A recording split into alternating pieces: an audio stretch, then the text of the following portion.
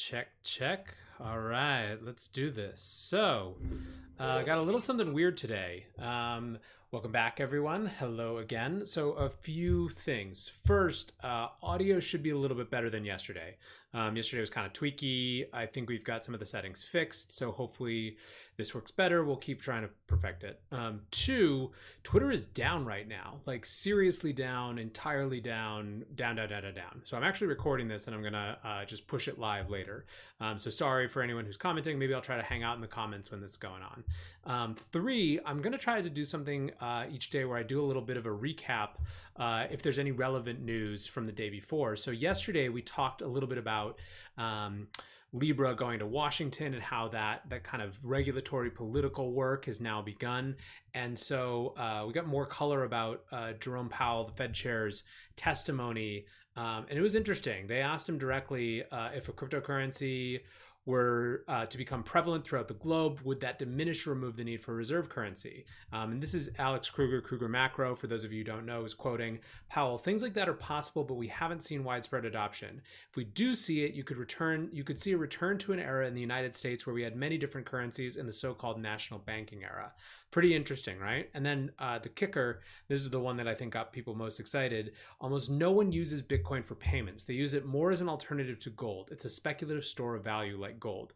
So that narrative is clearly hitting. And I think there's a lot you can argue that that's a good thing when it comes to whether how Bitcoin is insulated from maybe regulatory intrigue. So that's pretty cool. We're going to keep an eye on that. But let's move on to the 3 at 3 today. And we are starting with pretty big news from the world of compliant token sales. So Blockstack announced last night that it received the first ever SEC qualified token offering. So they used a Regulation A plus tool that the SEC offers, which is basically a kind of a distributed crowd sale type model. I think it's up to $50 million. It was designed to allow non-accredited investors to participate in investing activity, right? And so Blockstack has done a ton of work to get this actually working for them. So just looking through the announcement again, the key thing here is this question of who gets to participate. So under the SEC Regulation A Plus framework, Blockstack will conduct a $28 million cash offering. It'll be open to any purchaser who would like to take part in it, subject to a small number of geographical restrictions. This means everyone from general enthusiasts to longstanding Blockstack supporters to accredited and non-accredited investors alike in the US and globally can participate in the sale. So this is really big, I guess, on the level of as we see companies like Binance and Polo and a bunch of others pull out of the US, you have Blockstack, who's creating kind of a legal path for retail investors, not just accredited investors, but retail investors to participate in a token sale. Pomp pointed this out. He said, here we go, Blockstack just approved to hold the first regulated token offering. Finally, non-accredited investors can participate. You have Catherine Wu, who points out just how much work this is. This might have been anywhere between $1 and $2 million of funding or just in legal fees to get that compliance. You have just a lot of different reactions that are pretty excited. You did have some people who are kind of less excited, right? So you have folks like Matt Odell who are, imagine congratulating someone for getting regulatory approval to dump their worthless centralized token on retail investors. So that's the kind of the set of folks who aren't excited tend to be just kind of down on tokens in general, or they're wondering what the deal for retail investors is.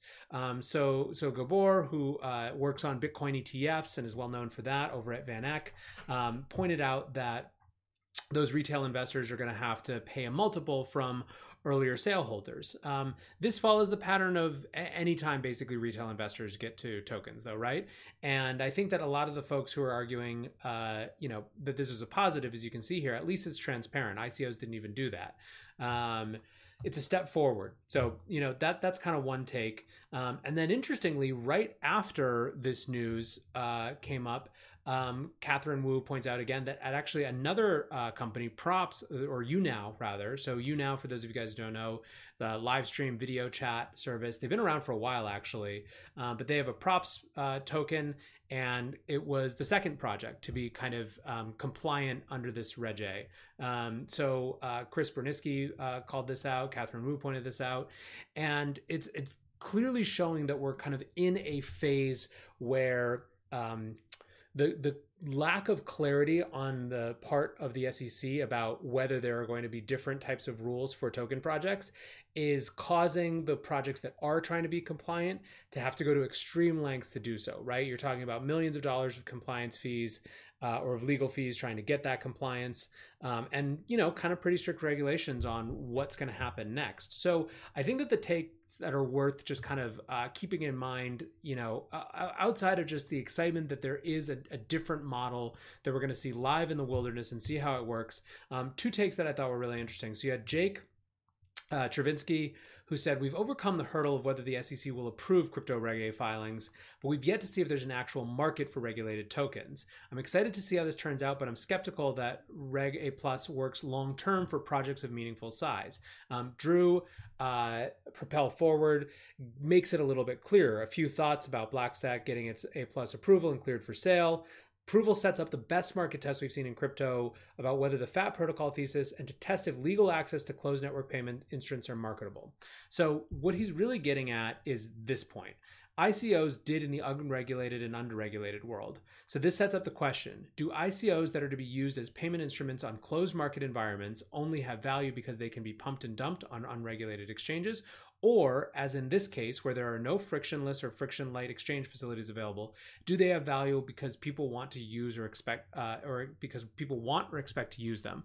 So the point that he's making is that because you're not going to see these Stacks tokens and the Props token flowing across unregulated exchanges in the same way, because there are going to be kind of more restrictions around them, you're going to really get to see whether they have value because people actually want to use them, and that's a really important test for this market.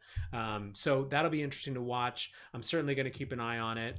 Sorry for going a little bit long on this one. I just think it's a pretty notable moment, and so wanted to give it its proper due. But let's move on actually now to number 2. So I woke up this morning, I saw David Nage, who's over at Arca, posted Turkey with GDP of 850 billion is now developing its own digital currency. The 11th development plan from the presidency of the Turkish Republic stated that the blockchain-based digital central bank money will be implemented.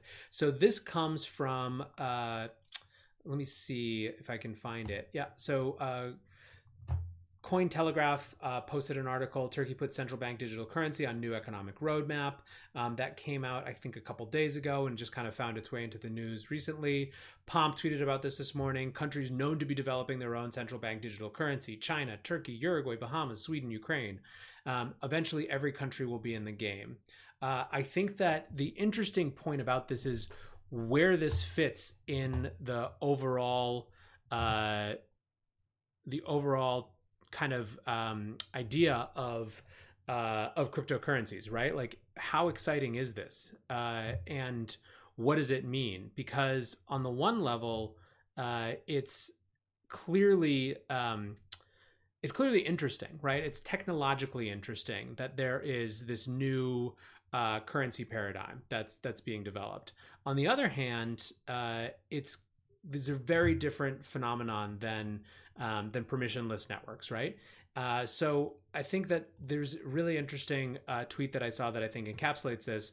China, Turkey are working on a national digital currency. I bet that in 5 years, 3 types of digital money will coexist: open source decentralized cryptocurrencies, digital fiat currencies, corporate currency. And I think that that's kind of true, right? You're seeing this, not bifurcation, I guess trifurcation in the market of, on the one hand, you've got these sort of permissionless currencies like Bitcoin that are operating outside and around the normal structures. On the other hand, you've got these sort of digital fiat currencies, which are starting to emerge. And then on the third, you've got obviously these kind of corporate coins like Libra and JP Coin.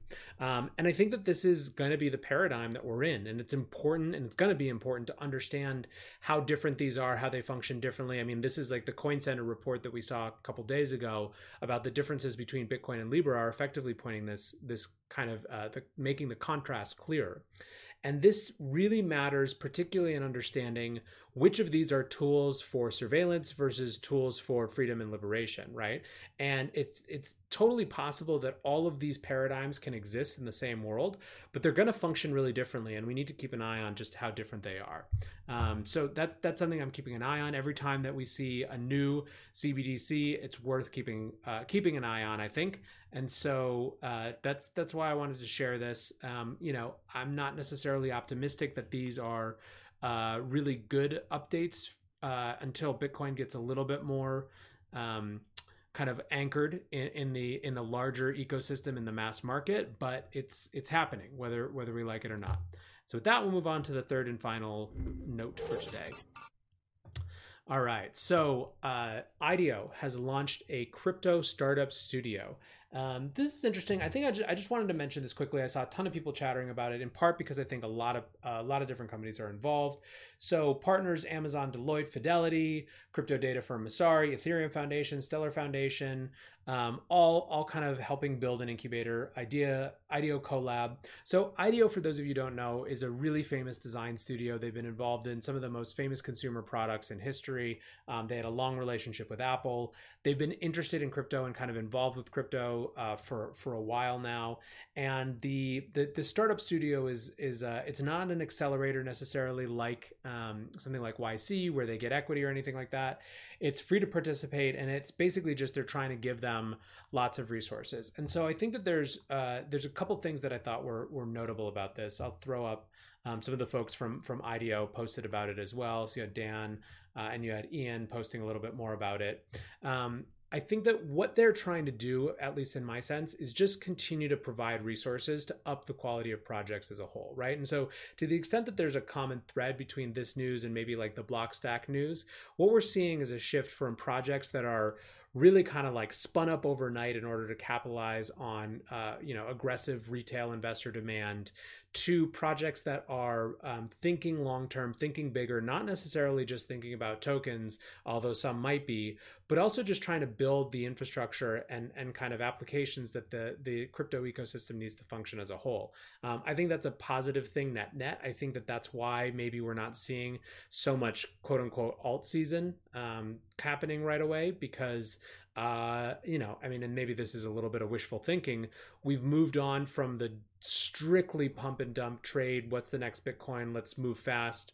What can we hype kind of mentality that characterized the 2017, early 2018 boom into something that's a little bit more long horizon. Again, that could be overly optimistic, but the whole point about narratives is you're trying to will things into existence. So that's what I'm going with. So anyways, friends, sorry for not being live today. This is a weird one, but hopefully you get to enjoy this anyways, and I'll try to hang out and we can chat while it's going on. We'll have a little watch party. Anyways, thanks for hanging out as always, and I will see you tomorrow.